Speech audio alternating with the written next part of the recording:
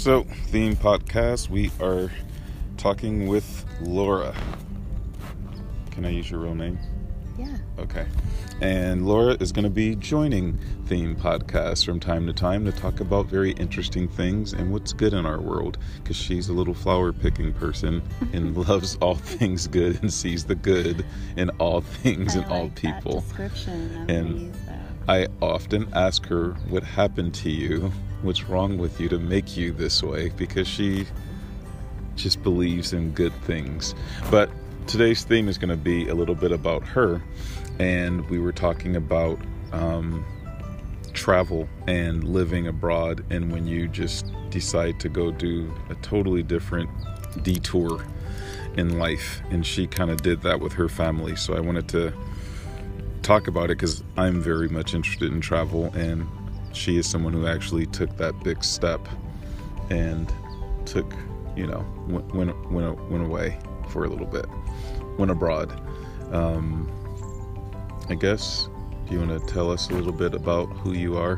Well, I have 3 children, and that my identity has been wrapped up in them for quite some time, of course. My youngest just graduated from high school, so I'm in a different phase of life, but I became a mom quite young. I was 19, so they were very much my world. And then combined with, I always wanted to travel. I was always interested in other cultures and places, and wanted to travel with my kids. And so when the opportunity really came up, that's what I did. I jumped on it. So I wasn't sure exactly what that would look like, and a friend told me about WWOOF, WWOOF, which is Worldwide Opportunities in Organic Farming. And so I looked more into that and knew that that was probably my ticket to be able to travel for a lengthy amount of time. So that's what I did. And so I think it's just those 2 things. Yeah. How much I loved being a mom and how into my kids that I was, giving them different experiences, giving them alternative experiences, different forms of education. I had already homeschooled here and there with each of them, so that wasn't a problem, taking off, pulling them from school, and their schools were really supportive. So yeah, I think just the mixture of being a wanderer and wanting to travel, and not really being able to fulfill that. And then when the time came, it was great. Did you travel a lot when you were a kid? Like, where did you get the travel bug from? I've thought about this a lot. I did have exposure to people from other countries in my life. And I was always fascinated by people with accents or people speaking different languages. The only travel that we really did was probably just up and down the eastern seaboard, really. And that was great. I was always ready to pack up and go. We moved around a lot. I moved every 2 years. Oh. So, packing up and setting off for something new, I was very comfortable with. It was something I looked forward to for the most part. So, but yeah, well, I guess my first international travel was, I was 16, and I got to go visit my a friend from high school that had moved to Switzerland. Nice. So I got to do that on my own. Nice. Yeah, so I guess that was my first international. Man, I'm pissed off. My mom wouldn't even let me go to the mall by myself half the time. You had to go to Switzerland. Yeah, it was pretty cool. 16, Nice. Riding the trains down to Rome and going. Yeah, that was my first taste, and yeah, it's just, I don't know. It's always been a part of who I am. Yeah. How old were your kids when you decided to do that trip? They were 8, 12, and 15, and then respectively, and then they all had birthdays, of course, because we were gone for a year. Nice. Yeah. When you told them that you were wanting to do this, what was their reaction to it? Well, it wasn't a total surprise, because I had talked about different things. I was always discussing ideas or throwing things out there. They knew that I wanted to travel with them. So when it was set in stone and I knew that's what I wanted to do, and it's probably the only thing in their lives where we sat them down and said, this is what we're going to do. And they had, from that point... As opposed to... asking them. I didn't really say, what do you think about this? Like it wasn't a choice. Someone's like, hey, guess what we're doing? Yeah, and I had never done that really with anything. I felt so strongly for it, about it, and I knew that I really wanted to give that to them. And I mean, obviously we approached it with consideration and had a discussion about it and all of that. And if anybody had any serious objections, I would have talked about it, but they just didn't. And they had 9 months to prepare, so they knew they were going to be missing a whole year of school the following school year. Nice. Yeah. When you started looking at places to go, like destination wise, where did you look? And then were there like safety concerns with some, like how did you eventually get to where you picked? Well, I wanted to have the most diverse experience that I could, and I wanted it to be where we could easily get from one country to the next, and really have a different experience. So we looked at all the continents, and we looked at the woofing opportunities on all of those continents. And Europe just happened to they had a ton of opportunities on farms, different places, and I knew that train travel was easy. Flights, which we actually only took one flight. We committed to slow travel, but it was easy and relatively inexpensive to get from one place to the next, and each place was so different from the next that we could have a lot more experiences in 1 year.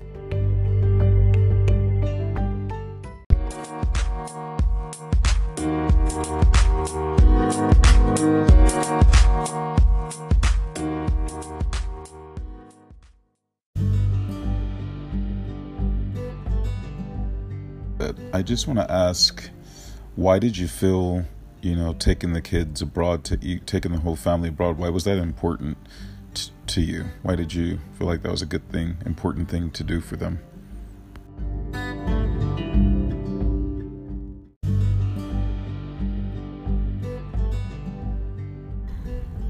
I've never been like a status quo kind of person. I definitely wasn't a soccer mom. You didn't have a little minivan? I had a Eurovan, which I thought, Is that the Volkswagen one? Yeah. Those are cool. Yeah, Yeah. Right. And so we had already done a bunch of different alternative things.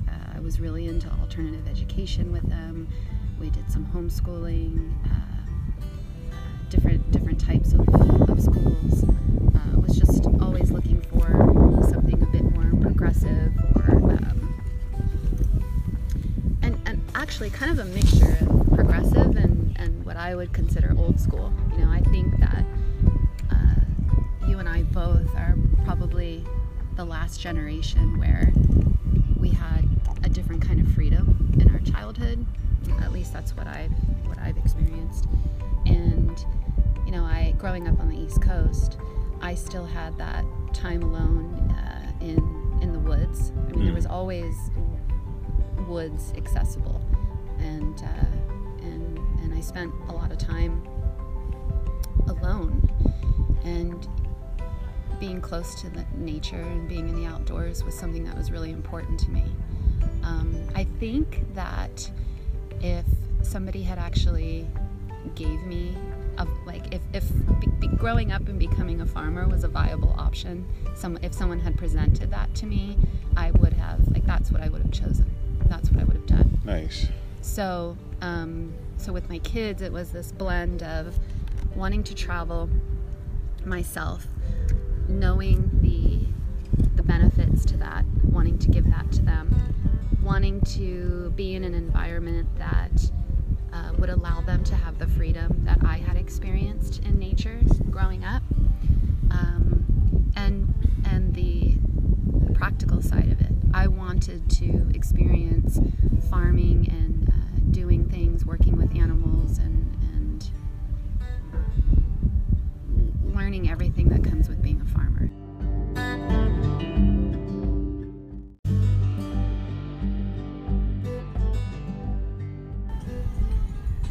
Right now, there's a man who's about 80 years old riding a bike by us, and he's listening to Tevin Campbell's Can We Talk? And I've seen literally fucking everything. Because when I heard the music, I'm like, oh, somebody's bumping 90s R&B, Tevin Campbell. But that man has got to be 75, 80 on a bike, bumping, and he's bumping it too. Uh-huh. He's like, yep, I'm going to totally crush your pop. Now that Tevin's grandpa then rolled off, or tell me a little bit about, let's move over to when you guys get there.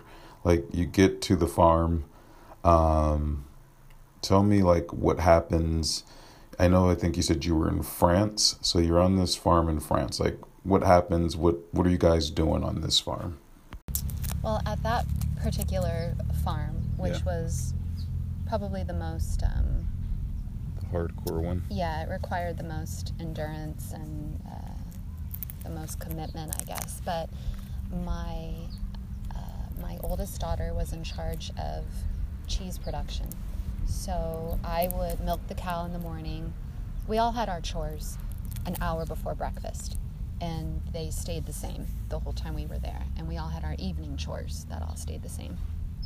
So in the morning, I would milk the cows, and I would bring my oldest daughter the milk, and she would then be able to, whatever she was doing that particular day, she'd be able to take the cream off the top and make butter, and then she also made cheese. And she was taught this, a couple of hours instruction, and then she was in charge of that. So she made these little round cheeses that we would eat at every meal. It was a big part of our meal.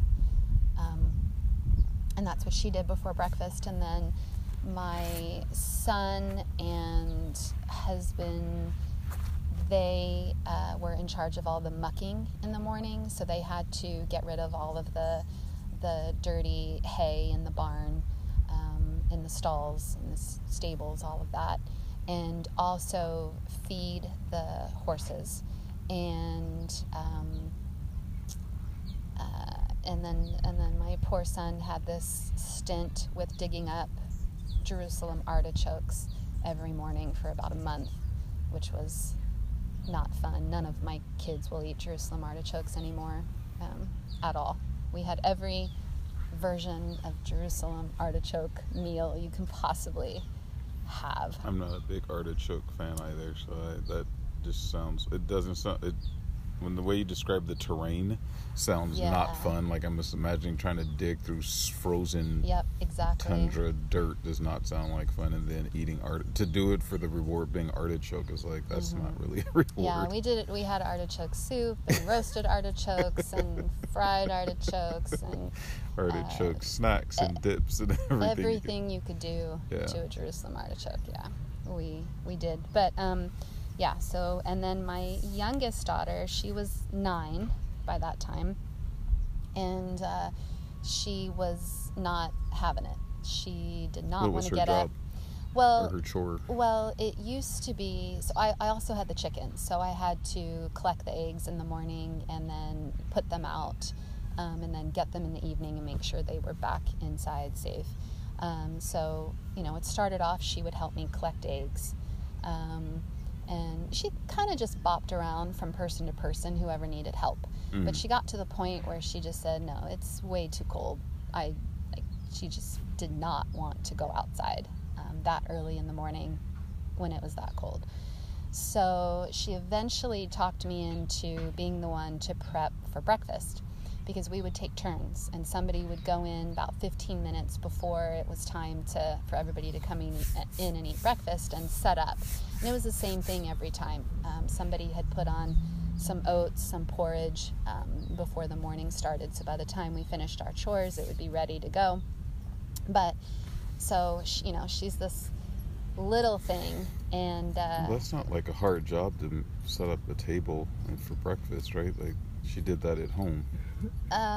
Yeah, I guess there was quite a few of us, because there wasn't just us, you guys. There were visiting veterinarians, there were the owners of the farm, there was another woofer, someone who had come to help out and do. And you guys all ate together? Mm-hmm, we all ate together. Okay, so she's doing this for like a lodge. She's doing this for not like just. I'm like, setting the table for your parents and brothers and sisters, not a big deal. It was a production, okay.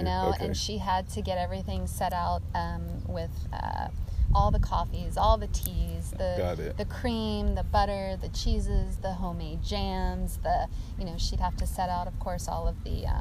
She was sitting on a buffet every morning. Yes. Got it. And the kids were amazing. None of them complained. They did everything that was asked of them, and they did it willingly, and they were just amazing.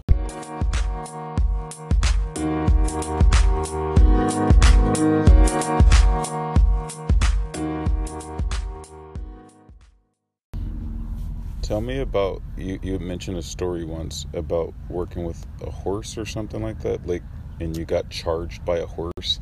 That was like the most insane story I've ever heard, I think. Or like how that all happened.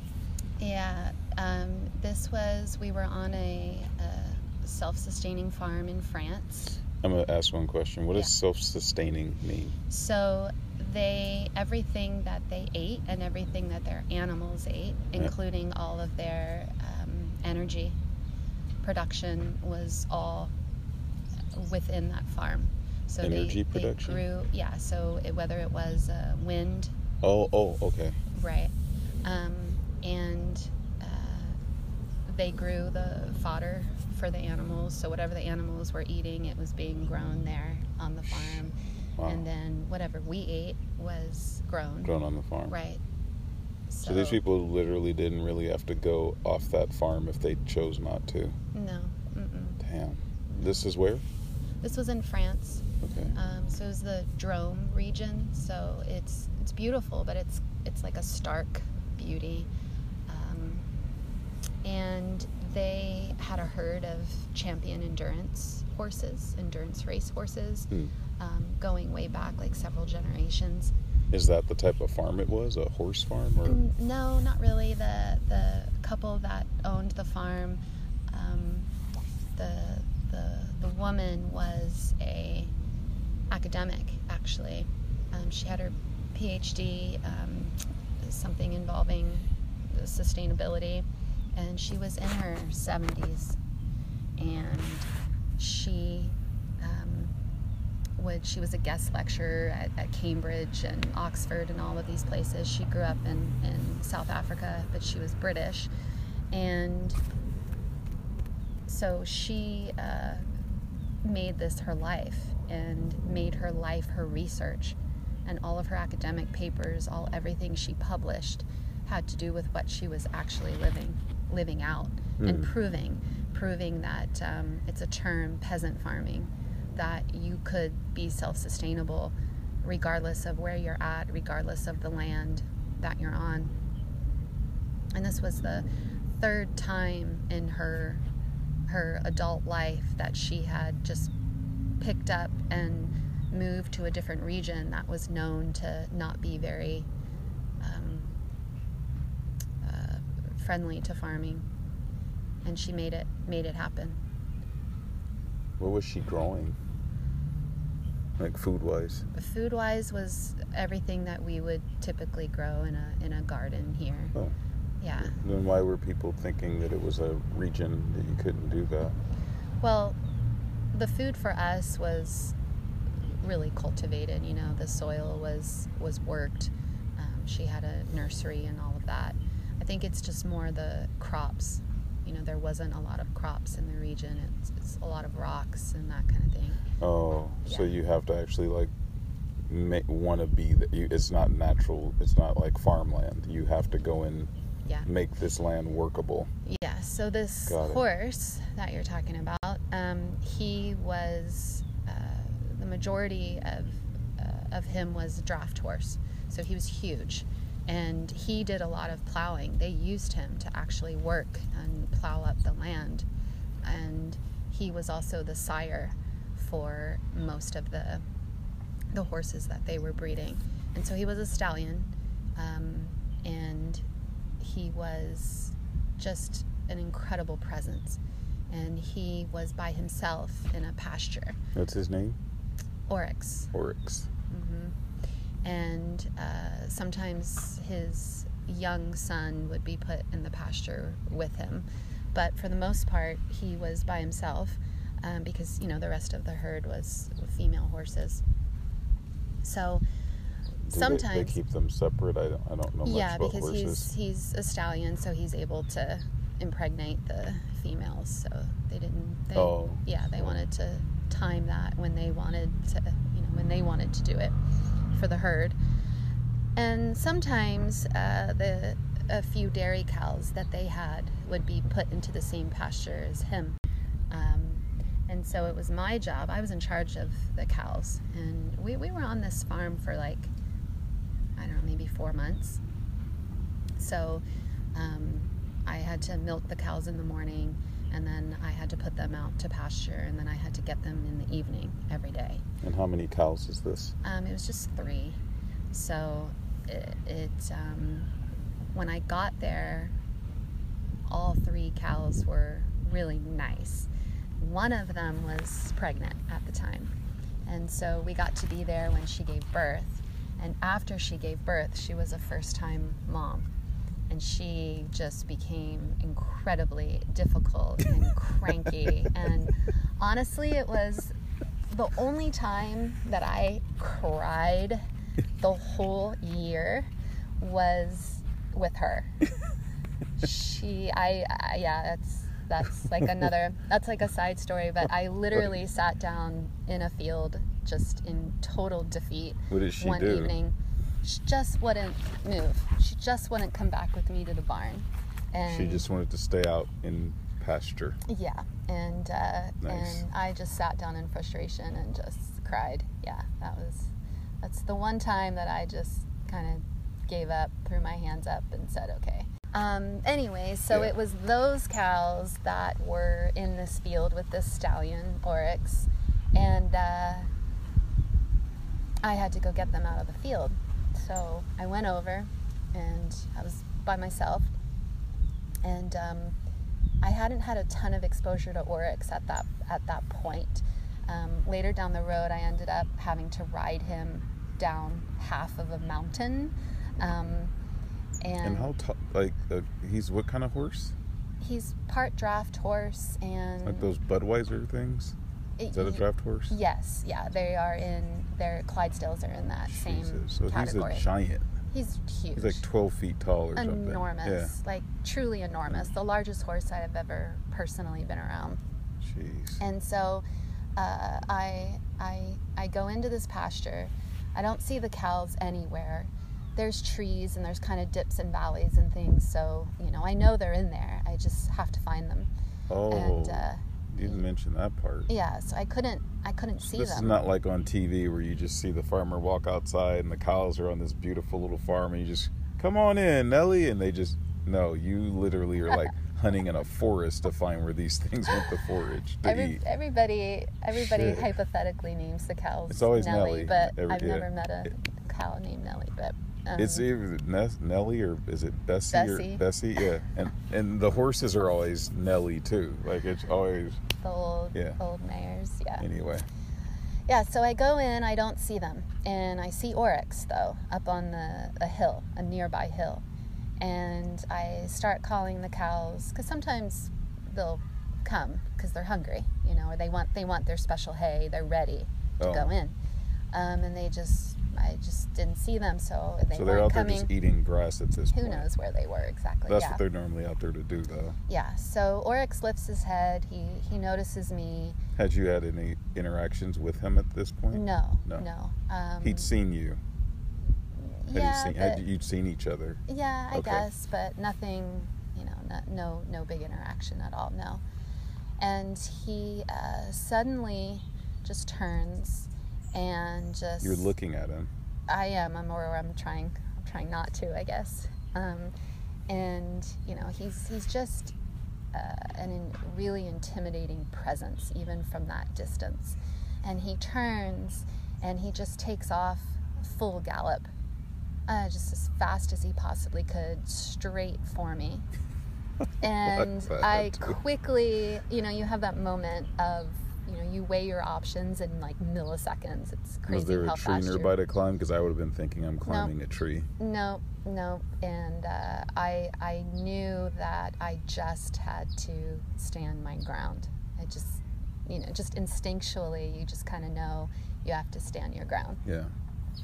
And I guess, I mean, he's a horse, so he's not coming to eat you. He's just but he big could, as shit and coming to destroy you if he wanted to. He could 100%. Yeah, he could run through you completely. with no... Yeah. Yeah, and I already knew one of the visiting veterinarians that were there, because the owner of the farm, she would host PhD students, and they would come and do research there. And so he had reared at one point and kicked her in the chest. Jesus. And so there was this whole thing that had happened, and I knew that story. So, you know, he's running at a full gallop, and I just... And she lived. Yeah, wow. But it was rough. It was really, really rough thing. And she's an expert on horses. Like, that's what she was specializing in as a veterinarian. So I just stood there and braced myself and kind of just kept my gaze a little bit down. Like, I didn't look him in the eye or anything. So not that I remember. Yeah. And then he came to a screeching halt. Like, his front legs were completely straight and stiff. Like, he just skidded to a halt. How far was he from you? Oh, he was right in front of my face. Oh, fuck. He was right in front of my face, and he breathed so you can feel really his heavy. breath, and you just feel that physicality of it. He just, all that. Yep. Because even though he didn't hit you, you still get hit with that type of physicality. So he's charging at you. Oh, yeah. And he smelled me, breathed on me, huffed on me, smelled me. Exactly. And then... yeah, no, I don't know. Wow. And then he did the most amazing thing. He turned and he trotted off, and he was, he, I guess, knew exactly where the cows were, and trotted off kind of behind a clearing, and came back with the cows. He herded the cows and brought them to me. Uma included. Uma's badass Uma. Yeah.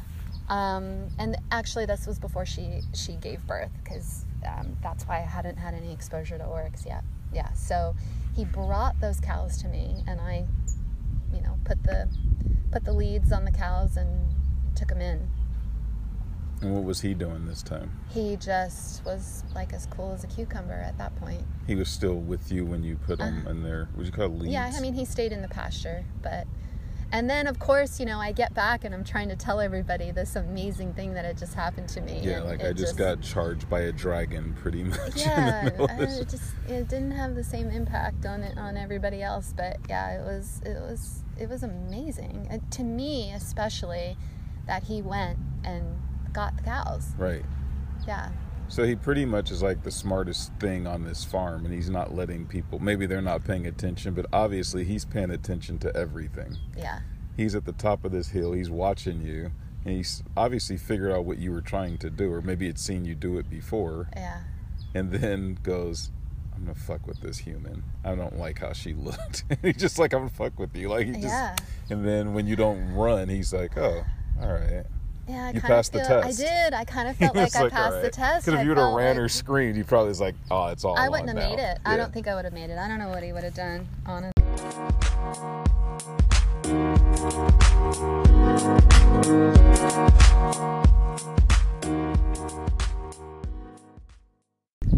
Horses let us do what we like. We can think they've tamed, but I'm like, no, they just kind of let us do all that stuff. If they truly wanted to, Yeah.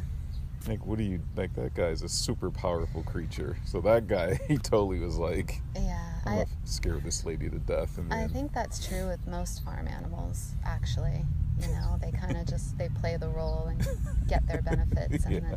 then, and you know, you do have to be careful. And that was a big thing for the kids, for me. Yeah. I wanted them to have those experiences, to test their own boundaries, to understand that kind of thing. Cool. Well, I have a question. If I wanted to do something like the wolfing, which you guys have done, going overseas, like, what are some of the things, or not me personally, since I don't have children, but like, what would you suggest people do to prepare for something like that? Is there an age range kids should be, you think? Is there nutritional things that people need? Like, what would be, how do you prepare for that?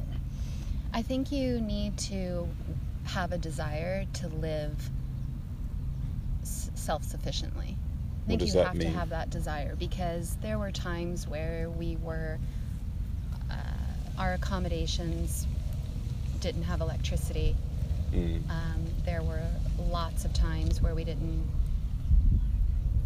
have access to indoor plumbing, so we used composting toilets, and it didn't matter if it was snowing or not.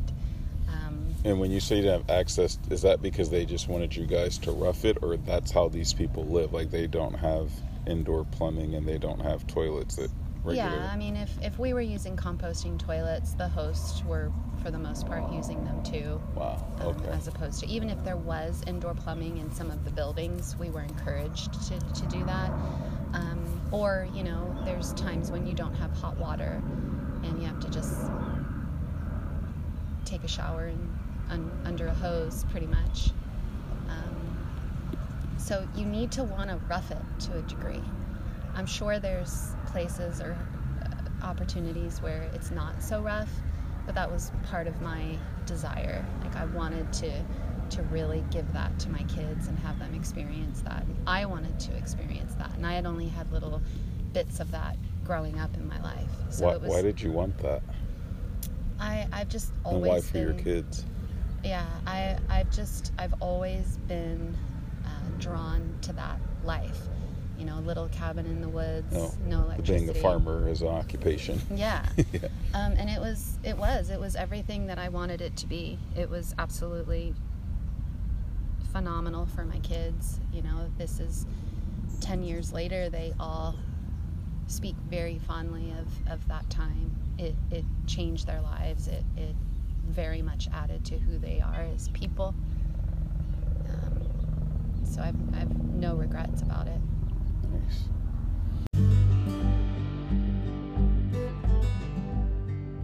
Yeah. What do you feel like you, I know it's cliche to ask, but what did you take away from this? Like, when you left and when you came back, what do you feel like you learned or gained, or are you still learning and gaining from it? Well, I think the first thing was the sacrifice that it took to be able to do it. People think, or maybe there's some assumptions that you have money, you're financially well off, you know, you can just take off for a year. We sold everything. We sold our house, we sold our cars. To do this? Yeah, to be able to do this. Pretty much sold everything I own, except for, you know, my artwork, photos, So you kept the Van Gogh. Yeah. But everything else had to go. Yeah, and you know, for the 9 months leading up to going, everything was a decision, because I was so heavily involved in planning at that point. I knew, like, okay, well, if I sell this, that's one ticket, one passage on a ferry, you know, from here to there. Yeah. And so So I think the first lesson was the commitment to the sacrifice and understanding that you can do it. There were so many people still say this to me of, "Whoa, wow, I wish I could do that," kind of thing. And you can. It just comes with a commitment. It comes with sacrifice. It comes with, I think, a lot of courage. And so that part was good to experience. The sacrifice to do what's following your heart. When you actually do that, it changes you, for sure. And so a lot of that happened before I even left, understanding those things about myself. That you were willing to give up the things that everyone is told that we want and need, but And then the second big thing, I think, is when you have a desire to do something that is a different way of life, a completely different lifestyle, and you kind of feel it, but you've never experienced it, and you give yourself the opportunity to do that. And I guess there's a chance that you could say, "Oh, no, I'm not cut out for this. Like, no, I tried it. Nope, that's not for me." But that didn't happen for me. I really, truly felt more happy, more at peace, living that more self-sustaining lifestyle. I was so close to the land. My children were so close to the land. And you began to live in the cycle of the seasons and the cycle, the day and night cycle. Especially when you don't have electricity or you're not supposed to be using a lot of it. You're going to, and you're exhausted, so you're going to bed. There's all these, the sun goes down, you're going to bed. And if you wanted to be warm that night, you better make sure you get the firewood, and when the firewood runs out, you better make sure you know how to harvest more. To be warm. So when you're living like that, and I think a lot of people have that desire these days. There's all these shows of living off the land and mountain men. Or we like watching it anyways. I don't know if I like watching it, and then you do it, and so for me, I felt so at home. I was so in my element. I've never felt more strong or more purpose-driven, that's when I feel the most good about myself. It was like the more dirt I had on me, the more beautiful I felt, nice. From the inside. So it was hard assimilating back. It was really difficult to assimilate back, and to make sure that you still had exposure and you still had things in your life that you could still tap into those things. I think I would have kept going. I would have returned and created that life for myself. And there were other things going on, and my kids and all of that where I didn't. But so that was a really cool thing. And then as a parent, the lesson of letting go. We tend to be really overprotective these days. And so, and it was cool because it was the three of them. And so they were often taking off together, doing things together.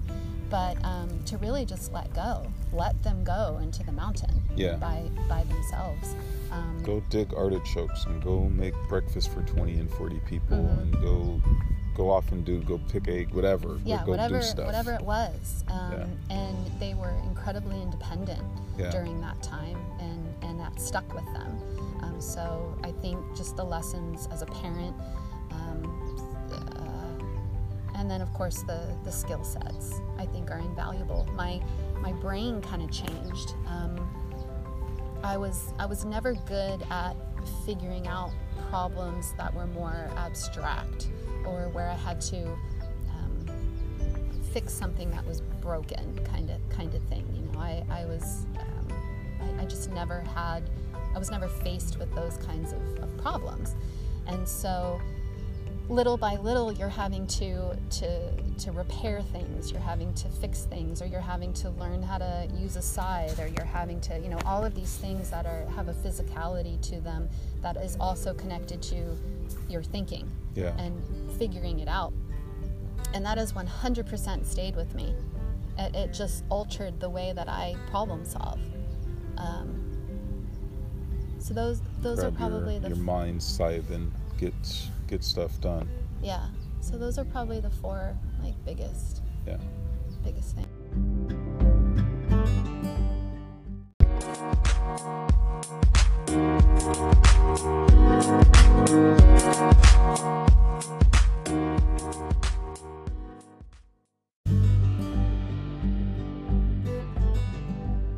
But no, I hope this really inspires people who are wanting to, travel. It inspired me when you told me that story about the horse. Mm-hmm. That thing, when I first heard that, it just was like, I don't know. I always believe that like there's certain creatures and animals and people that have connections, and the earth connects them in a certain way.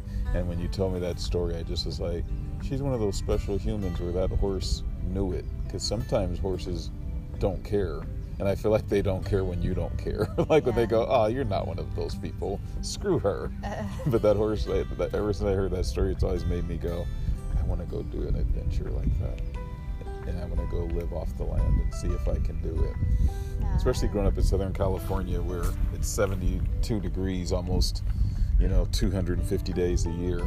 So it'd be nice to I hope this makes other people listening to this realize they can go do it and test themselves and see what they find.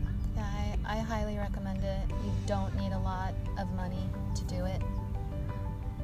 That's probably the biggest misconception. Yeah. And you can there's varying degrees of roughing it, and you can choose that or build up to it, or whatever. You can go work on a rice farm in Bali. I'm sure you could. Roughing it. Oh, it's terrible. Yeah. 5 minutes from the beach, and all I do is pick rice and then go surf. It's terrible. I would recommend physically preparing. Try to be in the best shape that you can be in before you go. It's hard work. Yeah. And you will hurt. Yeah. I bet you're using muscles that you don't normally use. Yeah. Yeah. Like no matter what you do in a gym, I can't think of a gym exercise that's equivalent to herding cows, milking a cow the way I've seen it done. Yeah, or having having to get on a horse and ride down a mountain. Like there's nothing that prepares you for that outside of doing it. Yeah, it was looking, through the windows of gyms when I got back it was a really weird feeling. It was just like people were exerting all of this energy for absolutely like what? Like I couldn't figure it out, I was a bit to be good at lifting weights. I guess, it was really strange for me. It was assimilating back is probably like a whole nother conversation that and maybe other people wouldn't experience it the way I did. I was not happy to be back. So yeah. Maybe you need to go back. I think so. Maybe so. Yeah. Or buy a farm. Here. Yeah. I'm working on it. Okay. All right. I'm gonna let you go. Because I wanted to introduce you as well, because I want you to be a part of the show, part of the theme, and tell us good things that happen in the world. So I want you to leave us with something like what's good right now, because we're hearing so much stuff that's bad all the time. If you look on any news feed or any social media feed, it's always what's bad. Like what's good in the world, or something you've read or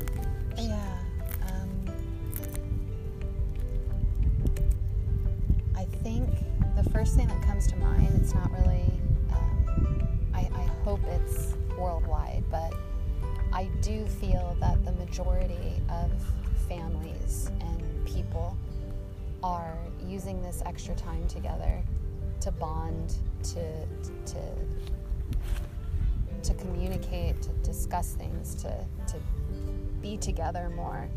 And I see it shifting families. I know for me, like it's brought a lot of conversations and reflection that have been really healing and really important.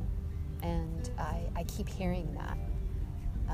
And I'm glad people are embracing that. I'm glad that we haven't reached a point where everybody's just sick of their significant other or their kids or their friends, and they're ready to just throw in the towel. I don't see that. Yeah. Personally, I don't see that. I see people getting closer.